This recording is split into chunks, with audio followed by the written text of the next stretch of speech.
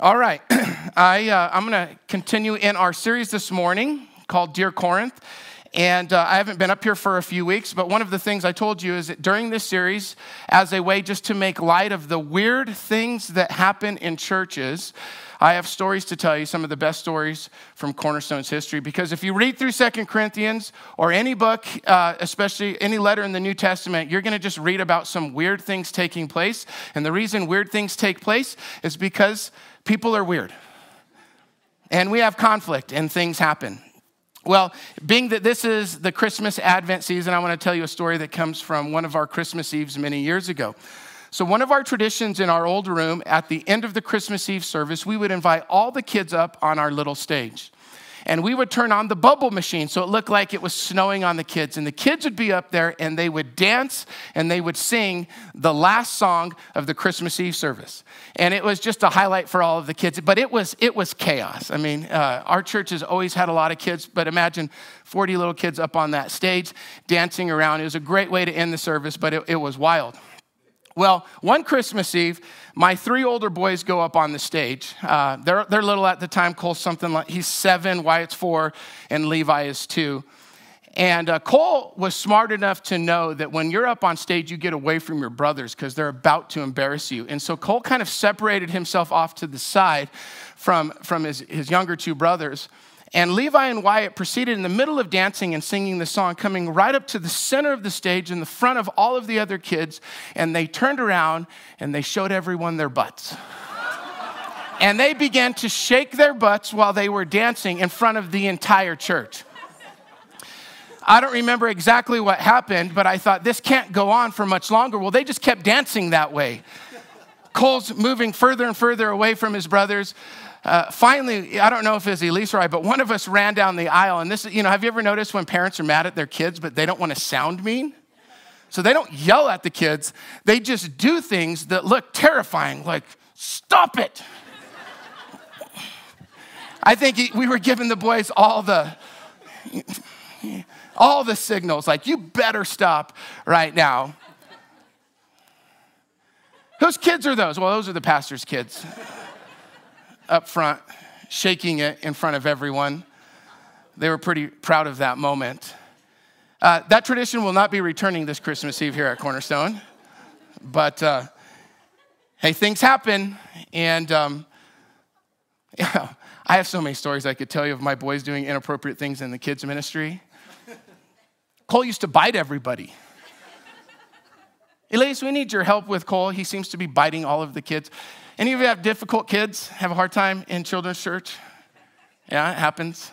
It happens. It's all welcome here. All right, I'm glad I got you laughing because today we're going to talk about a heavy subject. We're going to talk about the subject of spiritual leadership, the importance of having spiritual leaders in your life, but also the warning against unhealthy spiritual leadership. This is a theme, if you read through 2 Corinthians, that is an overtone to the entire book. So just a little background and a reminder of what's taking place in the context of this letter. Paul had planted this church. You can read about it in the book of Acts.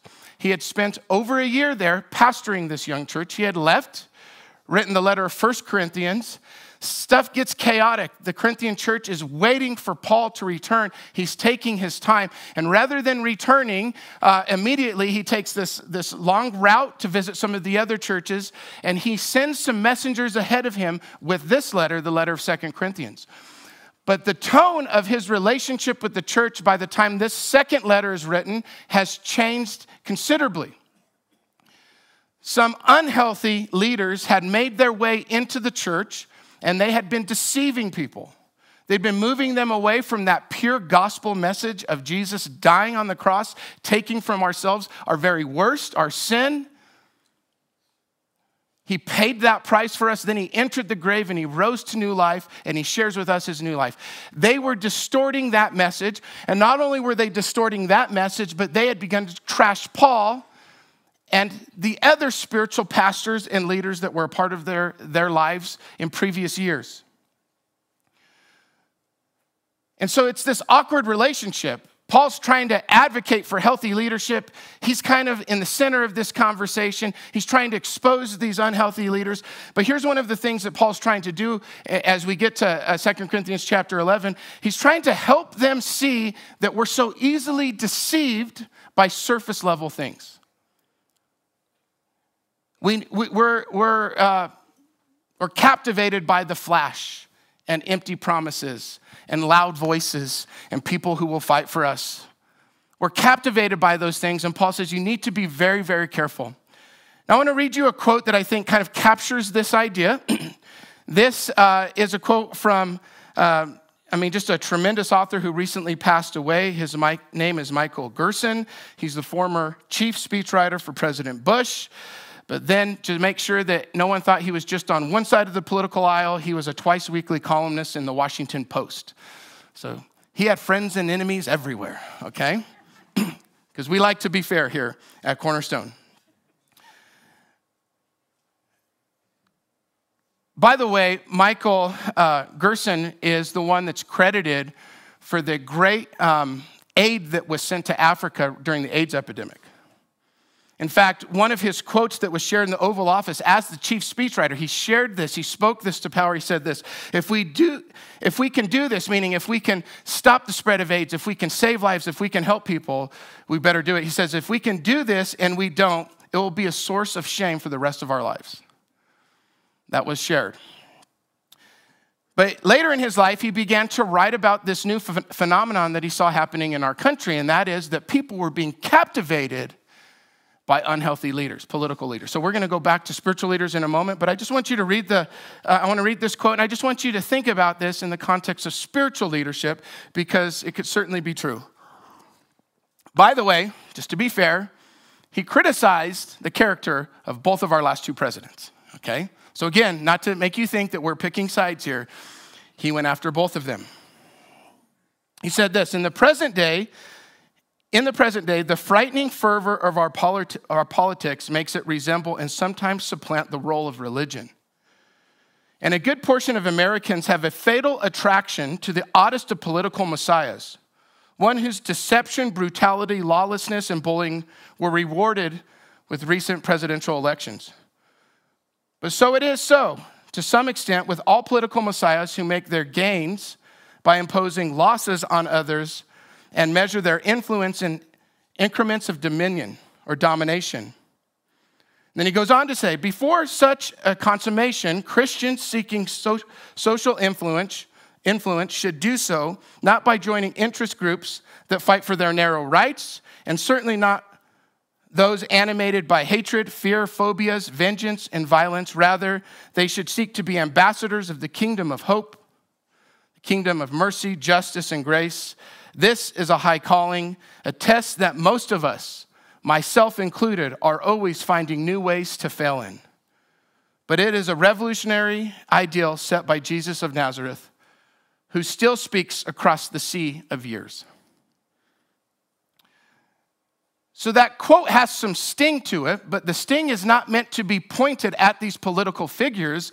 It's meant to be pointed at the Christian public that can so easily be captivated by certain leaders. And he's not necessarily talking about the unfortunate experience of having to funnel all of your values into a small thing called a vote.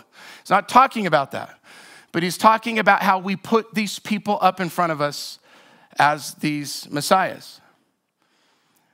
Now, when we get to our passage here in a moment, I want you to listen for a few things. I want you to, first of all, listen for a couple warnings. Paul's making some warnings here. First, the warning is about bad spiritual leadership.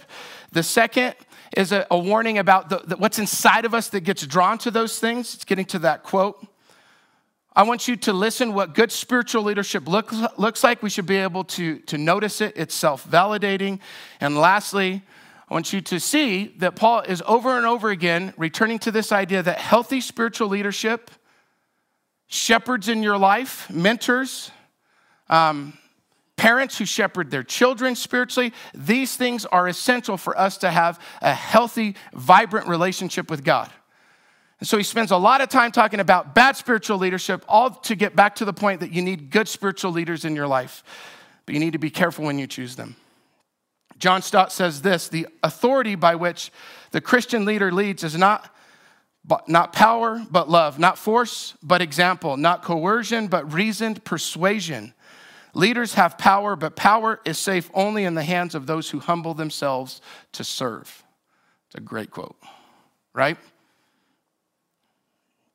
Okay, so remember, Paul's trying to get back in their life. He's trying to expose these bad leaders.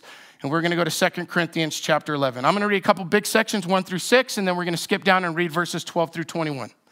This is what it says. I hope that you will put up with me in a little foolishness. Yes, please put up with me. I am jealous for you with godly jealousy. I promised you one husband to Christ so that I might present you as a pure virgin to him. But I'm afraid that just as Eve was deceived by the serpent's cunning, your minds may somehow be led astray from your sincere and pure devotion to Christ. For if someone comes to you and preaches a Jesus other than the Jesus we preached, or if you receive a different spirit than the spirit you received, or a different gospel from the one that you accepted, you put up with it easily enough. In other words, you guys you're putting up with these false messages. Verse 5. I do not think that I am in the least inferior to those super apostles. It's the name they gave themselves, by the way. I may indeed be untrained as a speaker, but I do have knowledge, and we have made this perfectly clear to you in every way. And then going to verse 12, he continues on this idea. And I will keep on doing what I am doing in order to cut the ground from under those who want the opportunity to be considered equal with us in the things that they boast about. For such people are false apostles, deceitful workers, masquerading as apostles of Christ. And no wonder, for Satan himself masquerades as an angel of light. It is not surprising then that his servants also masquerade as servants of righteousness. Their end will be what their actions deserve. Verse 16, I repeat, let no one take me for a fool. But if you do, then tolerate me just as you would a fool, so that I may do a little boasting. In this self-confident boasting that I am not talking as the Lord would, but as a fool. Since many are boasting in the way that the world does, I too will boast. You gladly put up with fools, since you are so wise. In fact, you even put up with anyone who enslaves you or exploits you or takes advantage of you and puts on airs or slaps you in the face. To my shame, I admit that we were too weak for that. Okay, so here's what he's saying. There's these self-appointed super apostles running around exploiting the people. But the people have been deceived. And we're not exactly sure why they've been deceived, whether it's just that they're really eloquent in speech, or they're rich, or they're powerful in the city of Corinth. Perhaps they held other political positions in their city. Now they've made their way in the church, but they're there. And they stand up and they say, you thought Paul was a good leader, but he's not. Look at us. And so Paul is a world-class scoffer in both the letters of 1 Corinthians and 2 Corinthians. He's a world-class scoffer. He's saying, if that's all it takes for someone to stand up and brag about themselves, to make empty claims about who they are, then let me boast all the more. And then if you keep reading in chapter 11 and moving into chapter 12, you know how Paul boasts? He boasts about his weakness and his failures and his vulnerabilities and his mistakes. Because what is he doing? He's scoffing this part in people that's so easily deceived. I told you it's an awkward relationship that's taking place here. You've so easily given your heart to these lesser leaders. And Paul said, if all it takes is for people to brag about themselves, well, let me brag. Over and over again, Paul's trying to get across to the Corinthians that the system of power in the world has been flipped upside down. So if you go back to 1 Corinthians chapter 1, so you go back to his first letter in chapter 1, verses 18 through 20, he says this, for the message of the cross is foolishness to those who are perishing, but to us who are being saved, it is the power of God, for it is written, I will destroy the wisdom of the wise, the intelligence of the intelligent I will frustrate. This is what he's saying. Everyone thinks it's this way. And specifically when it comes to the gospel, everyone thinks it's about performing and doing more. And when it comes to power, it's about holding it and oppressing people. And when it comes to leadership, it's about promoting yourself. He said, no, not so with Jesus. It's upside down. And some people that live by that old system will look at the system that Jesus has now initiated into the world and say it's foolishness. Later on in verse 12, and this is what Gene will share next week, Paul says this, for when I am weak, then I am strong. Over and over again, he's saying it's different. It's different. It's different. So he's giving warning about these bad leaders. There's something that needs to be undone, something that needs to be unraveled in this church. Now, let me just ask you this. You can be vulnerable for a moment if you'd like. I'd just like you to raise your hand if at any point in your life you were harmed or hurt by someone that had spiritual leadership or authority in your life. I just want you to raise your hand. It's very common. And it's not just because leaders, all of us, any spiritual leader, even a parent, makes mistakes and fails. It's because at certain times there are people that get in there and they literally use the position, the influence, the power to do evil things. We all know what that's like. I mean, think of the landscape of spiritual leadership that we now live in, and we're having this conversation today. Just think of the amount of failures that we read about and see in the news. I mean, it's not just athletes and politicians and famous people and movie stars that are failing. There are spiritual leaders and pastors and priests that are failing right and left. So it's everywhere. And this is what's changed. Paul's saying, hey, be careful that you're not around, that you don't put yourself under bad spiritual leadership. But people have gone so far as to say, I just don't even want to be around it at all. Last month, I was at a conference, and this wasn't the subject of the message that I was listening to, but a side note, the pastor that was speaking shared that one of the questions that he's getting asked often at his visitor events. So the pastor hosts these visitor events. People new to the church come and spend time together. This church happens to be in New York City, in the center of many of these spiritual leader scandals. He said, one of the most common questions I'm getting asked over and over again is, why should we trust you? And why would they ask that? Because they've seen so many untrustworthy spiritual leaders. They're being careful. It's not a bad question, especially in today's age. In fact, I think it's appropriate for people that are part of Cornerstone to ask the leaders here, why should I trust you? And the answer better not be for many of us that we're perfect. But I love the answer I heard from that speaker that day. You know what he tells the people when they ask him, why should I trust you? He says this, because I love and fear God. I love that answer. There's an affection and a reverence and a submission to God in the way that he serves and the way that he leads. And you know what that means? It means that when he does mess up and make mistakes, because he's submitting to God and his love for God will cause him to repent and change. I love that answer. But isn't it true? Just like, anyone that has the position of some kind of spiritual leader, whether it's mentor, pastor, it's just the title is like, oh man, this person's a creep. It's not fun in Boulder County when I meet people for the first time. They say, what is it that you do? I'm like, oh, great. This conversation's over. So we have to be careful. Paul gives warning. Be careful that you don't put yourself under bad spiritual leaders.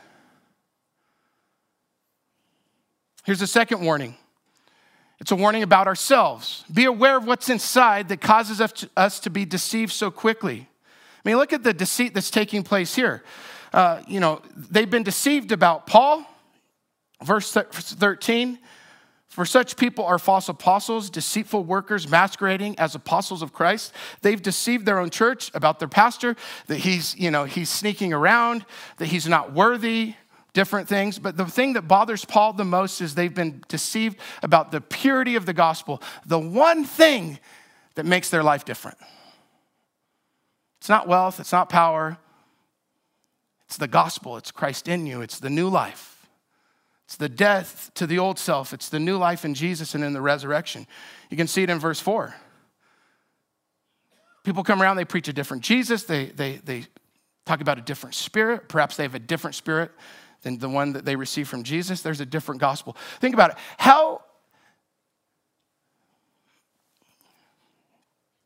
Either these bad leaders are so convincing, or this church is exposing something that's inside of every person, and that is that we can be easily deceived.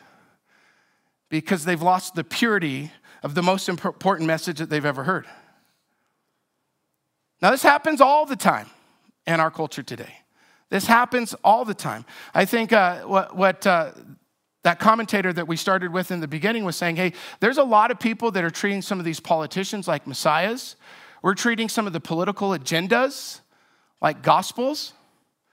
And it's true on both sides.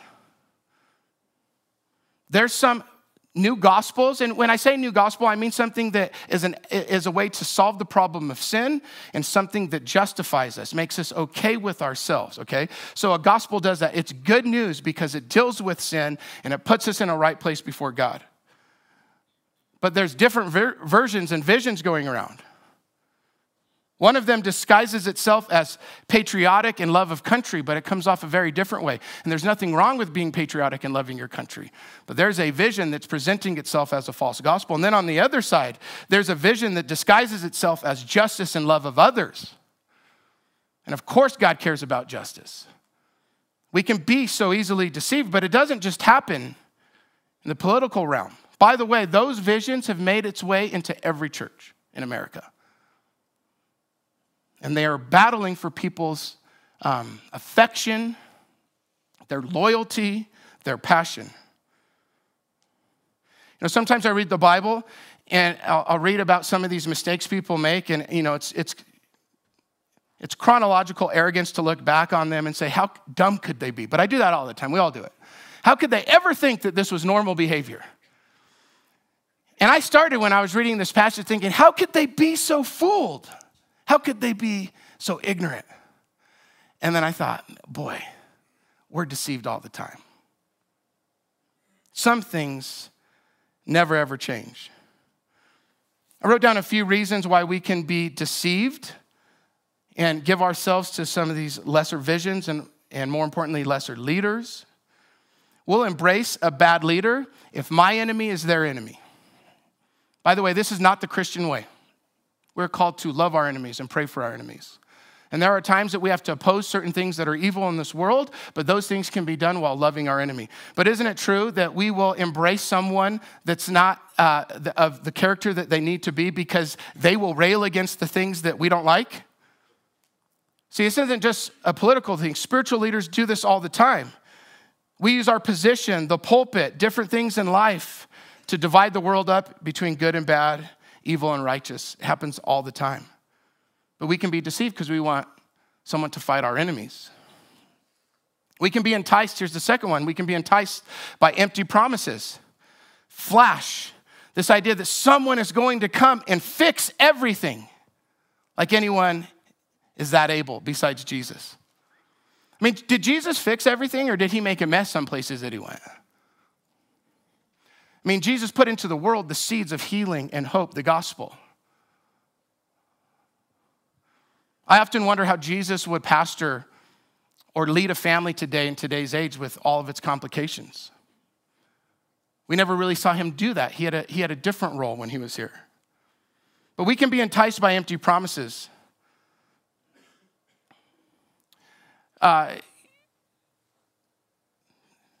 There's a thing that's intoxicating that comes to spiritual leaders, and it's dangerous, and it's this idea that you always want to be needed, you always want to be the one that saves the day, you always want to be the smartest one in the room, you need to be in control.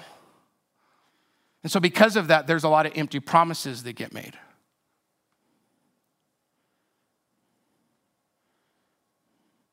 There are a lot of pastors that make promises that Jesus never did. How about this one that's common today in America? That if you just obey God, he will keep you free from suffering. That's a common promise that gets made. Certainly not a promise that Jesus made. Here's the third thing I think just to be aware of, maybe why we get enticed by other people's and get caught up in these things is we can be more interested in people's public gifts their public prowess than we are their private lives, their families, the things that often don't get seen. We're more concerned with the flash of their gifts than we are their character. Bernard Kelvin Clive says this: the real power and test of our ministry or our calling is not the pulpit or public arena, but it is our private lives. It's our home. So it's why it's tough. Like, you know, if you have spiritual leaders, regardless of what kind of spiritual leader they are, whether it's formalized or it's just relational, you know, that can be tough on people's families, but it's meant to be that way. I talk about our boys all the time. I don't want my boys to have extra pressure. I don't want you to treat them any different than you would treat any kid. But what I do want you to know, and this is why we bring you in on our families, all of our staff does this here, is because we want you to know that's the life from which we minister. What happens at home in private. What happens at home in private, not just even with our families, but in our quiet times with God, that is the power and the authority by which we minister. And so you have to be able to see what's taking place. You know, for as often as I do stupid things as a pastor, I've only gotten in trouble a couple times here. Can you believe it? And one of them was my second year here in ministry. And Elise and I were doing horrible in our marriage. And she was begging me to go to counseling. And I thought, that's a bad idea. I can fix this. And I just kept saying no and no and no. And one day, Gene calls me in his office and he says, you know, there's only a few things you get in trouble for here at Cornerstone. And I said, yeah. I go, what is it? And he goes, not taking care of your family. And you're not taking care of your family. We should be more concerned with the hidden things, where character is exposed, where character is developed, than we are the upfront gifts of leaders. All right, those are the two warnings. I need to go quickly here through the idea of good spiritual leadership. I'm going to skip down because we're running out of time. I'm just going to go to this last point. And it's this: the essential role of healthy spiritual leadership. So Paul's warning, be careful. Be careful of these leaders. Be careful of what's inside of you. But he never himself or the people that he's leading, he never takes them away from a different way of living and walking with Jesus. We need shepherds in our life who stand in the place of Jesus. They don't act like Jesus. They don't pretend to be Jesus, but they lead in his stead. People that protect, that notice, that pray. We need good, healthy spiritual leaders that so much of spiritual leadership is done when no one else is seeing. So they're the ones that are praying for you. And they're asking God for you. And they're studying the scripture so they can share insight with you. And they're showing up at those terrible moments in people's life just to be with people. Not to fix things, not to bring answers, but to hold someone's hand while someone dies. Or when someone gets to the end of themselves and they're ready to go to a recovery center. Someone's there to hold their hand and to walk with them and say, you can do it. Let's go right now. Let's make the call right now. We all need leaders like this. I just think of my own life. I came to faith when I was in middle school. I was 12 years old. My mom thought it was a good idea to take me and my two brothers to church. My dad wasn't a Christian at the time. My mom's just a strong, really brave lady to do that. She took us knuckleheads there. Right away, I met really great leaders. Our youth pastor, he was amazing. His wife was amazing. I thought his kids were amazing. It's just so neat to be around a family. The whole family was centered around Jesus. I was around other leaders that cared for me. One of my favorite leaders when I was in high school was this older couple. They were in their 70s, Toby and Marion Bond. I'll never forget them. I'd see them a couple times a week. You know what they do? They'd always just encourage me. They knew that I was overly obsessed with sports. So if I lost that week, they'd give me a hug and say they were sorry. And I'd be like, no mercy. But when I'd win, they'd high five. They knew it was important to me. And they were there to cheer that on. But they nurtured a spiritual life in me. They saw spiritual leadership in me. They called it out. I'll never forget them. You'll never know these people, some of them. I'll never know the people that have impacted your life. I think back to being in college, and I was just hungry. I was walking with God. I went to this amazing church in Greeley. And, I don't remember all of the messages the pastor there shared. But a good message is like a good meal. Fills you up. It helps. All right? You need it. But I do remember a few messages that he shared. They changed my life. And I'm so grateful for the thoughtful time preparing, the prayer that went into it. He was a great leader. And mentors, one-on-one that would pour into my life. These are spiritual leaders. I would not be the same personally without them. I don't think you would be in the same place without good spiritual leadership. It's important. So Paul's saying, be careful, be careful, be careful, be careful what's inside of you, but surround yourself with healthy spiritual leadership. These aren't perfect people. One of the things that was hard 6 years ago when Gene and I, we changed roles. So if you haven't been a part of Cornerstone for very long, Gene is our founding pastor. He's still up here from time to time. He's part-time on our staff. He led for a number of years. During that time, the last decade or so, we shared a lot of leadership. We shared preaching and doing stuff with our elders and our council. But then the time came 5 years ago where he said, hey, I'm ready to step down and move into my next position. And I moved into the position that he was in. One of the hardest things for me personally was I lost my pastor who had been my pastor for the previous 15 years. I loved being pastored by Gene. I loved it. I love that he's a wild card. I love that he doesn't come up here and try to impress people, but he listens to the Lord. I love that he cares about people. I took so much from Gene. And I just, it was sad to know that I had lost that. I still treat him that way. He likes to say that I'm his boss, but he's still my pastor. Learned so many things from him. We all need spiritual leaders in our life. Ephesians chapter 4. So Paul's speaking to another church about the role of spiritual leadership. So Christ himself gave the apostles, the prophets, the evangelists, the pastors, and the teachers to equip his people for works of service so that the body of Christ may be built up until we all reach unity in the faith and in the knowledge of the Son of God and become mature, attaining to the whole measure of the fullness of Christ. And then listen to this, verse 14.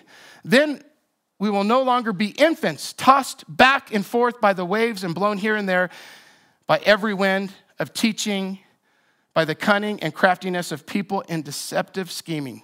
Look at that. Good spiritual leadership actually helps make us resilient to bad spiritual leadership. Instead, speaking the truth in love, we will grow to become, in every respect, the mature body of him who is the head, that is Christ. From him, the whole body, joined and held together by every supporting ligament, grows and builds itself up in love as each part does its work. So we mature, we become more effective, and guess who gets the praise? God does, right? Because his body, his family, looks like him.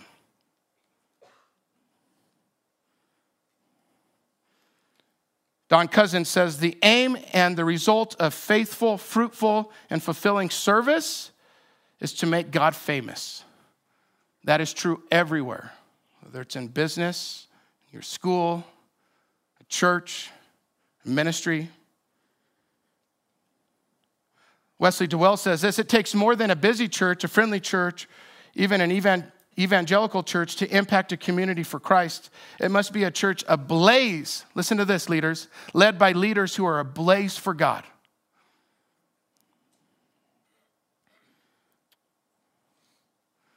We need people like this.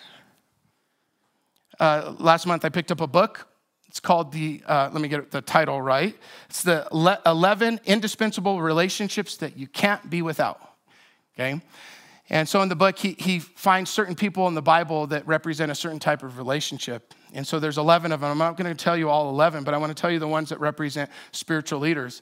And so Leonard Sweet, the author, says this, you need a Nathan in your life. You need a spiritual Nathan in your life who will call you out and confront you when you need confronted, and will point the finger back at you. Remember what Nathan told David? You're the man. This is something that's happening. You may not see it, but this is something that's hurting you and other people. You need a Nathan. Another chapter is you need a Jethro. You need an older, wiser person in your life who will challenge you. They'll say that you can do things differently. It doesn't have to be this way. You need a Jethro, a mentor that way.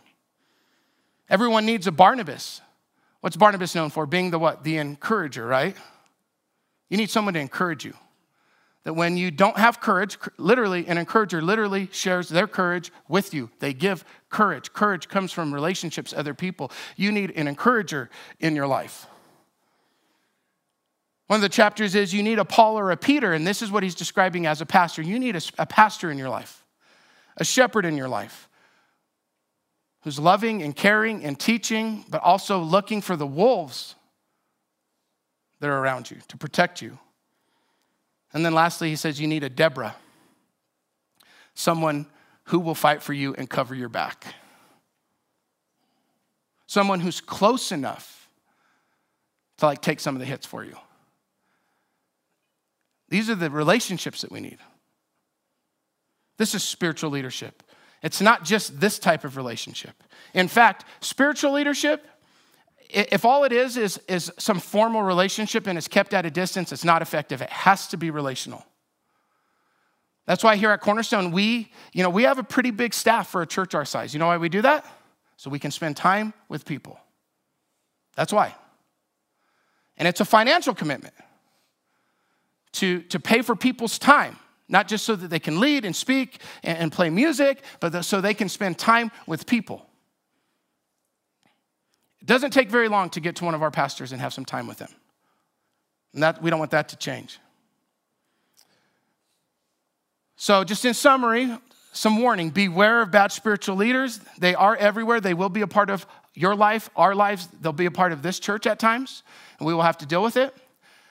Beware of the thing inside of us that's enticed by flashy leaders that we avoid. We don't notice the character, the hidden things taking place in their life, but we're more enthralled by the fact that they can fight for us or their gifts. But lastly, surround yourself with healthy spiritual leaders. It is only to our benefit. All right, worship team, come out. And I want to close by doing something a little different. We've not done this with our spiritual leaders before. We've done this with teachers and business owners here.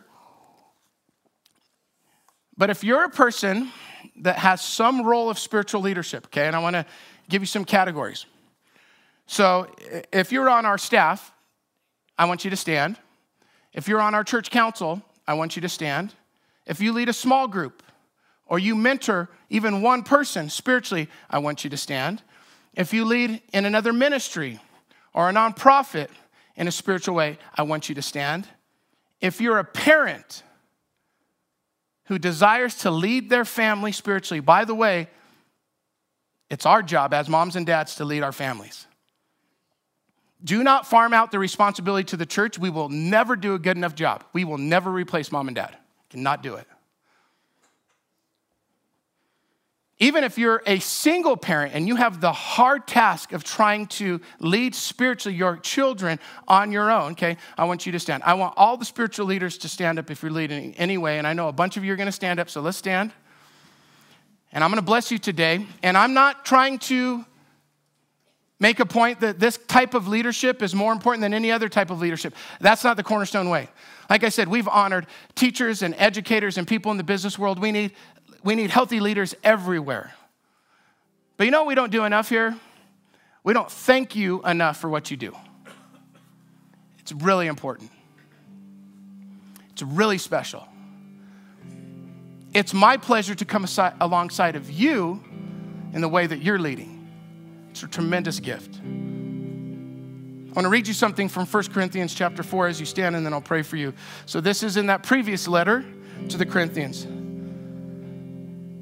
Paul's saying this to them. This then is how you ought to regard us, as servants of Christ and those entrusted with the mystery of God that he has revealed. Okay, I know that's your posture. Now it is required that those who have been entrusted or have been given a trust must prove faithful. I care very little if I am judged by you or by human court. Indeed, I do not even judge myself. My conscience is clear but that does not make me innocent. It is the Lord who judges me. Here's the thing about it. I know that you know that when God has put you in a position of spiritual leadership, that ultimately we will answer to God. We lead in his stead as ambassadors in his place. That's where the fear of God comes in. Verse 5, therefore judge nothing before the appointed time. Wait until the Lord comes. He will bring to light what is hidden in darkness and will expose the motives of the heart. And then here's what I want you to hear. At that time, each will receive their praise from God. Listen to this. Most of what you do is not noticed or thanked by other people. It's not appreciated. In fact, you're often misunderstood. Spiritual leaders get asked to get involved in the messiest moments of people's lives. And guess what happens? Things get really, really crappy in those moments. And guess what happens to spiritual leaders? They get blamed sometimes. That happens to you. I know that. But you just keep doing it because you love God and you love people and you keep serving and you keep leading and you keep influencing. But someday, like this verse says, you will receive praise from who? From God. Imagine that. We see Jesus, we throw down our crowns, but you know what Jesus is going to do? Jesus is not only going to thank you for being faithful, it says that he will praise you for your leadership. It's amazing, an amazing picture. I think it's a vision every spiritual leader needs to hold in their mind. Someday I will stand before him and it will all be worth it. It's an amazing picture. All right, I want to bless you with that image as we close. Let's pray. Father, I thank you for this moment, and I thank you for the influence and position and power that's in this room.